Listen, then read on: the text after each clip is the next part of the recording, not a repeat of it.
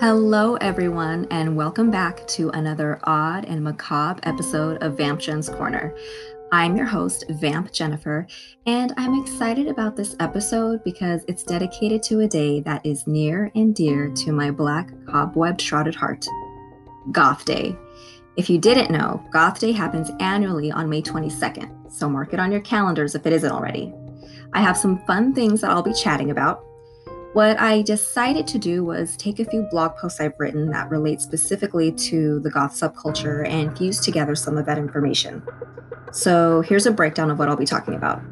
First, I'm going to highlight some details I wrote in an article called Do You Know Your Goth ABCs? I came up with the idea for Goth Day 2020 as a crash course, if you will, on the goth subculture for those not familiar. I call it Goth 101. Then I'll be getting a bit personal and I'm going to share with you my story of how I got into the subculture.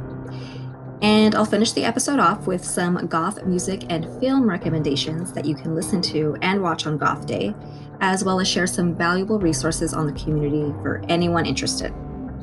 As always, I'll include links in the show notes to where you can find the blog post versions of what I'm talking about and other relevant links. All right, so first I want to address the story behind Goth Day. There is an official website for the holiday at worldgothday.com.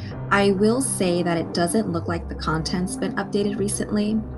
The video they have up was commemorating World Goth Day 2013, but the site is still up and fully functioning, so it's definitely worth perusing. My assumption is that the people behind it want to make sure it stays up to keep the community connected. But anyway, according to the World Goth Day site, the holiday was initiated back in 2009 in the UK and became a tradition from there, spreading across the globe. As I mentioned earlier, I created a Goth ABC's blog post to highlight some of the key components of the subculture. Now, I could go into the history of the goth subculture, but I'm not going to here because there are so many resources out there that do an excellent job of that, and I wouldn't be able to do the topic justice if I tried to summarize the history of the goth movement here in a few minutes. But essentially, it is a music-based subculture that sprouted from the post-punk genre during the late 1970s into the early 1980s in the United Kingdom initially. A lot of things you'll hear mentioned concerning the roots of goth are the famous Batcave that opened in London in 1982. And then at the same time that was happening, the death rock scene was growing in the United States. Seriously, what an exciting time to be alive and experience this period in music. Common types of bands associated with the roots of goth music are Bauhaus, Bela Lugosi's Dead Anyone, Siouxsie and the Banshees, the Sisters of Mercy, Joy Division, The Cure, and the list continues on and on. Now that you have a little perspective on the beginnings of goth subculture, let's get a bit deeper with our Goth ABC's lesson, shall we? In the article, I go through the entire alphabet, including words associated with the same. I managed to find something for every letter, even for X, Y, and Z. You'd be surprised. I'm not running through each one here. Instead, I picked just a few that I feel are significant to defining goth. It was obvious to me that for the letter P, I'd select post-punk, which I've already kind of touched upon. It's a genre of music that grew during the 1970s, first in the UK, and branched off from traditional punk rock to experiment with different sounds. Joy Division, The Cure, and Talking Heads are commonly associated with the genre. Goth rock emerged from post-punk, evolving over the years and introducing a darker aesthetic. Since the two music types are closely related, there's a lot of crossover regarding 80s bands, with many being categorized as both goth rock and post-punk. Since music plays such a vital role within the goth realm, I want to mention a couple of other genres popular in the scene. For the letter I, we have industrial music. You can't talk about industrial music without mentioning Throbbing Gristle, the progenitors of the genre. The music fuses heavy rock and electronic sounds. Although industrial isn't part of the goth music genre, it has a wide following within the subculture. KMFDM is one well-known band associated with the genre, and other examples include underground groups such as Frontline Assembly, Raised in Black, and Kidney Thieves. Then we have D. Repeat after me, students. D is for dark wave. This is a genre of music that developed from post-punk and new wave during the late 1970s, 1980s. It's defined by gloomy, melancholy sounds, and lyrics typically focus on more macabre topics. Bands include the Sisters of Mercy, Bauhaus, the Cruise Shadows, Bella Mort, and Clan of Xymox. The label Project Records specializes in this genre and has published dark wave music by many influential groups. The record company actually released a couple of CD compilations I bought a long time ago that introduced me to many goth and dark wave groups. Okay, now let's transition to fashion because I'm well aware that it's the look of goth that first comes into most people's minds over the music, more so when referring to those outside of the subculture. I think it's common for those not familiar with goth to associate it more with a look than a type of sound. And yes, there is a signature style that goth is known for. The color black dominates our closets, and we love decorating our wardrobe with all sorts of macabre accents. Where things get tricky and the line becomes murky is when the music versus fashion debate comes up. And let me tell you, this continues to be a hot topic within the subculture today. So here are my thoughts about all that. I think that the foundation of goth is the music, but the dress is a way to physically express the macabre subject matter the music delves into. And so I feel the music and fashion are interconnected and they play off each other. In the book Gothic Charm School, author Jillian Venters dedicates a couple of chapters to goth music and fashion, and the perspectives she shares are informative, but she also approaches the matter with a sense of humor, which I appreciate. Now on to some relevant goth fashion ABCs. We have T for traditional goth, aka trad goth. It refers to the original goth style, fashion, and music that emerged during the 1980s. The music of Bauhaus is one example of the classic sound, and Suzy Sue pretty much set the trend for the trad goth image. Think heavy dark liquid eyeliner, tousled pitch black hair, and lots of metallic jewelry. We also have L for Lip Service, which was among the first alternative fashion brands I was introduced to as a baby bat. At one time, the line was carried at Hot Topic. It was founded in 1985, and its aesthetic embraces dark, edgy style and exudes heavy death rock vibes. The brand has inspired similar goth clothing lines such as Killstar and Black Craft Cult. There's a ton more I could share on goth fashion, but I'm just gleaning from what I mentioned in my Goth ABCs piece.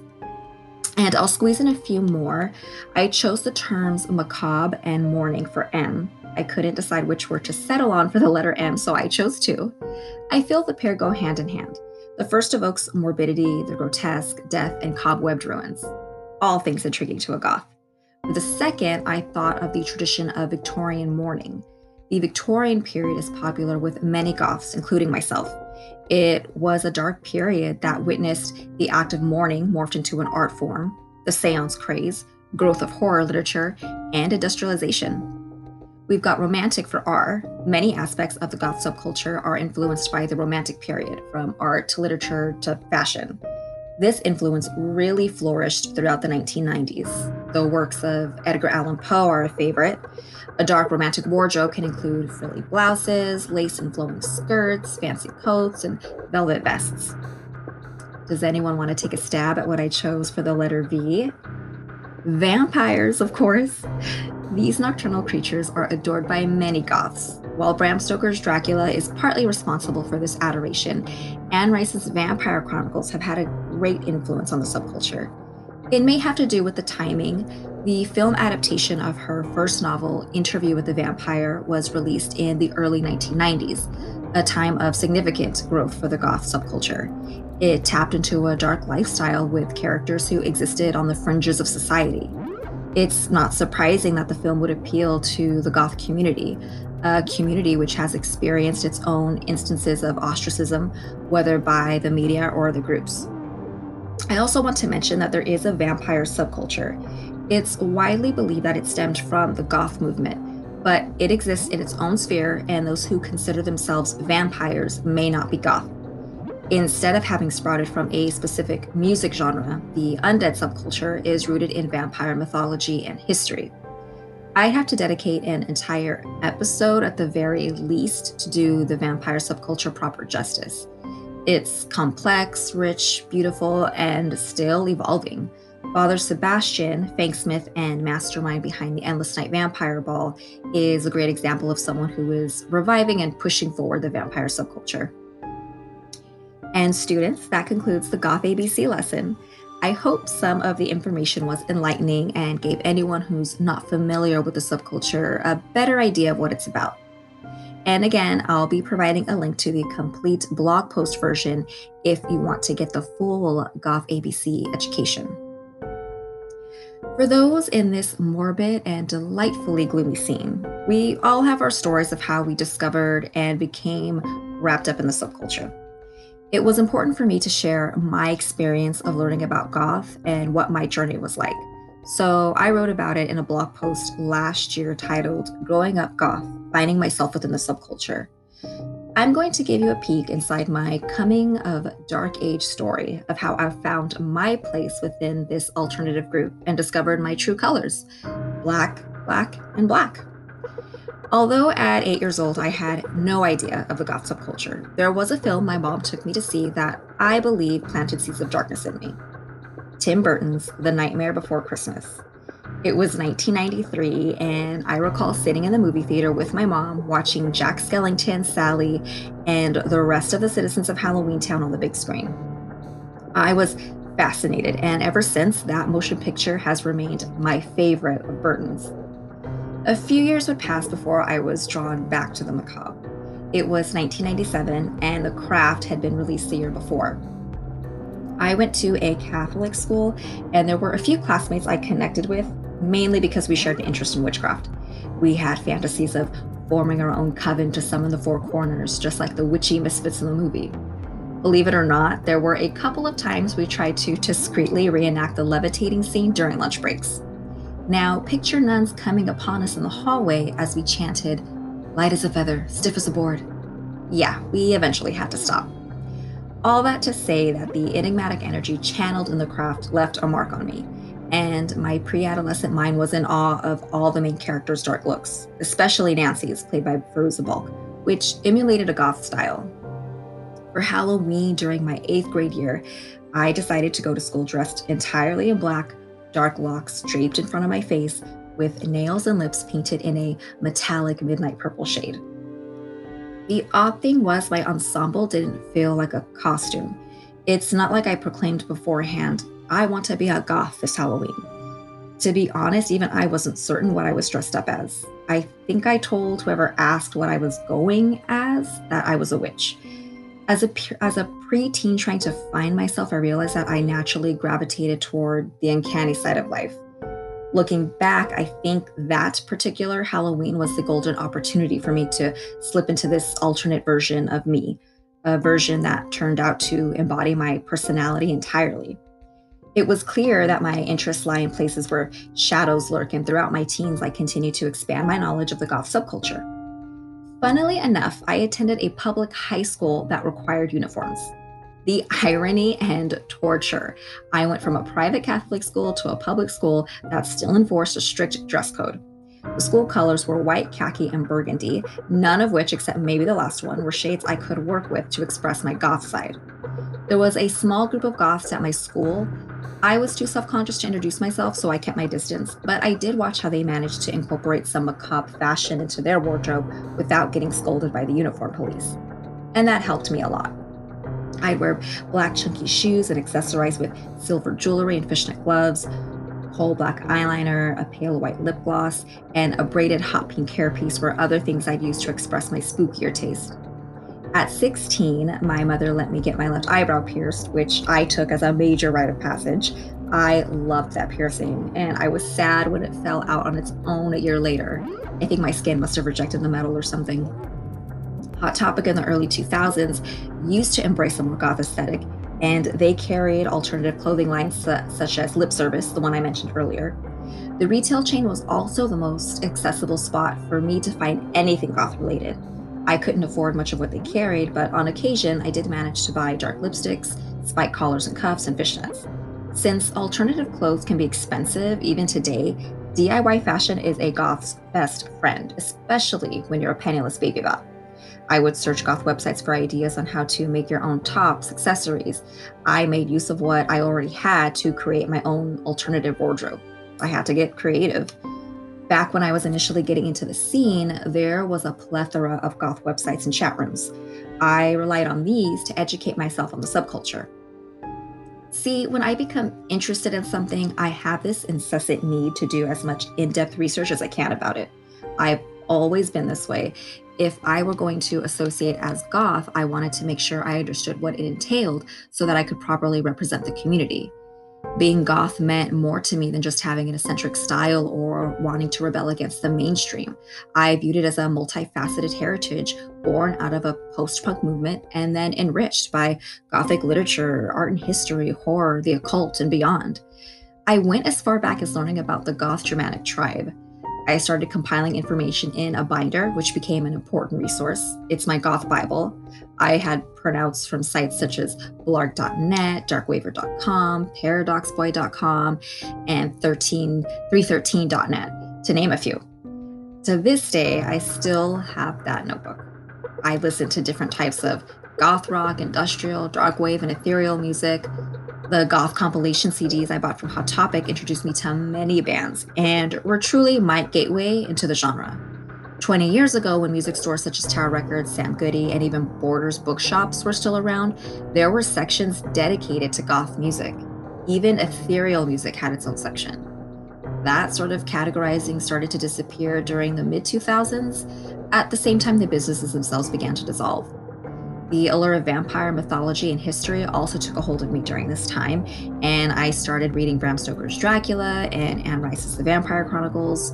A cousin introduced me to the amazing Japanese animated film Vampire Hunter D Bloodlust and the Dracula 2000 soundtrack. The movie adaptation of Queen of the Damned had also been released in 2002. Each of these elements shaped me in varying ways. I became so passionate about the scene that in my junior year of high school, I wrote a research paper dedicated to it titled The Dark Pariahs of Society. It was for a nonfiction essay assignment in my English class. And exclusive special announcement that those of you listening are getting here first because I have not mentioned this on social media yet or elsewhere. I will be publishing said essay as a feature on my website, Vampgen's Corner. Yes, you will have access and get to read Baby Bat Vampgen's writing and thoughts on goth. It will be unedited and presented as is in its original form, the way I turned it in back in 11th grade of high school. I got an A on it, so the writing couldn't have been too bad, right? I'm excited about getting that out there and hope you all are too. Watch out on social media for when I announce when that's published. So that's a glimpse of what my Baby Bat days were like and how I evolved into a dark goth butterfly, or a dark goth vampiric butterfly, shall I say. This period wasn't a teenage phase. I'm going to wax poetic here like many a goth tends to do, but it's woven into my DNA. I knew back then that goth was in my blood and would always be an essential part of my identity. Now, this Goth Day celebration would definitely not be complete without a few music recommendations, and I'm going to give some movie suggestions as well. Because goth is a music-based subculture, there's a wealth of bands you should check out if you're not very familiar with the genre.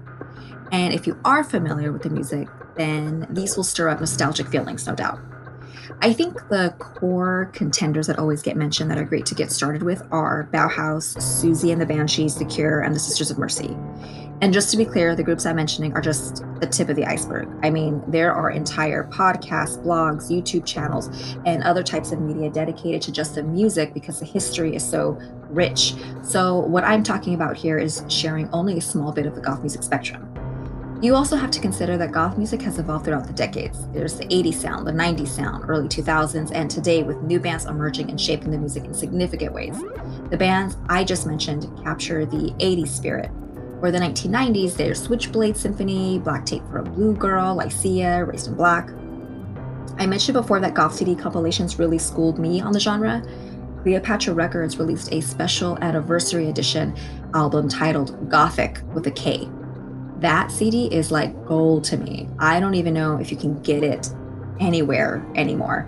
I am never giving away or selling the CD. There are so many amazing bands on it like Nosferatu, Rosetta Stone, Alien Sex Fiend, Christian Death, Awake, Two Witches. It's amazing. Plus, it came with the DVD of the 1922 film Nosferatu, and they set it to goth music. It's incredible. Now I bet a bunch of you are going to go online after this to see if you can find it. Remember, this is a special anniversary edition, so it most likely differs from the original Gothic CD the record label released. And definitely check out the bands on the Cleopatra record label. They really put a lot of goth, industrial, and dark wave bands at the forefront. Last year, I also compiled a short list of films that I thought could be fun to watch on Goth Day. They're a few of my favorite flicks that either feature goth characters or exude a dark vibe. I'll go through them quickly here. First is Beetlejuice, which probably comes as no surprise. And let's be honest, nearly all of Tim Burton's filmography can be mentioned. This one stands out in particular because of the morose and gloomy air of Lydia Deetz. Her dark looks and attitude have inspired many baby bats, including myself.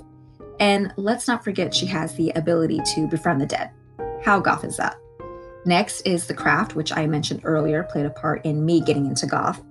The Addams Family. You can dig into the TV show, the 90s films, and don't forget there's also the animated version that came out in 2019, which I enjoyed. The Crow, another popular choice among goths. Queen of the Damned. There's a divide among hardcore Anne Rice fans like myself about this movie. Some love it, some hate it. I freaking loved it. Yes, it was not true to the story, and it diverged from the plot in books 2 and 3 of the Vampire Chronicles in a lot of ways, but I view the movie as standing on its own. It gives me major nostalgia when I watch it. And can we talk about the soundtrack? Although the songs on the album can't be considered goth, it's more hard rock, alternative rock. It's a fantastic soundtrack, and I think Jonathan Davis did a great job. The score is also really good. Underworld is another perfect choice for Goth Day, and it's a saga, so why not binge watch all the movies? I've never quite gotten over how badass Kate Beckinsale looks in all the films. I don't know if any of you out there recall, but when the first part was released in 2003, there was a giveaway where you could enter to win the outfit Celine wore in the movie. I died for that latex suit and her killer combat boots. I entered but didn't win. And lastly, The Girl with the Dragon Tattoo trilogy. I recommend the films and books on this one. I started off with watching part 1 of the Swedish version with Noomi Rapace, who is another badass, and I fell in love and had to devour the novels. The central character, Lisbeth Salander, totally embodies a goth style. The term goth is never actually used to describe her, but she is portrayed as having an alternative look and lifestyle. The films unquestionably imbue the heroine with the dark side. In both the Swedish and American versions, Salander sports spikes, piercings, and adapts a primarily black wardrobe. I was bummed that they didn't continue making the American films with Daniel Craig and Rooney Mara. Before we part ways, I do want to mention some resources on the goth subculture. I mentioned Gothic Charm School by Gillian Venters. There's also Goth Undead Subculture, which I plan to start reading soon. It's more of an academic study of the subculture, and it delves deep into the history and evolution, and I think it's a great resource for those that take the subculture seriously and want to understand it. Another is The Goth Bible by Nancy Kilpatrick. Again, like a lot of what I've been talking about, there's more out there, but those are a few titles I wanted to mention here. Also, I recently compiled a list of dark podcasts to listen to on my blog. And if you didn't check that out, I mentioned Cemetery Confessions as one. It's a goth talk podcast that's been around for several years, and it is such an awesome resource for those wanting an authentic inside look into the scene. The host, who goes by Danny Ashes, does an excellent job of asking questions and bringing up points regarding goth that aren't talked about enough. His passion for the subculture is apparent, and that's something I appreciate and why I listen to it. So definitely check it out. That brings us to the finale of the episode. I know I shared a lot of information, and I'll include whatever I can in the show notes, including links to the full versions of my goth-related blog posts. Thank you all for joining me on this special Goth Day episode of Vamp Jen's Corner. I'm glad we could celebrate together. Remember, you can visit my official website at jenvasquez.com, where you'll find my latest content and what I've been up to.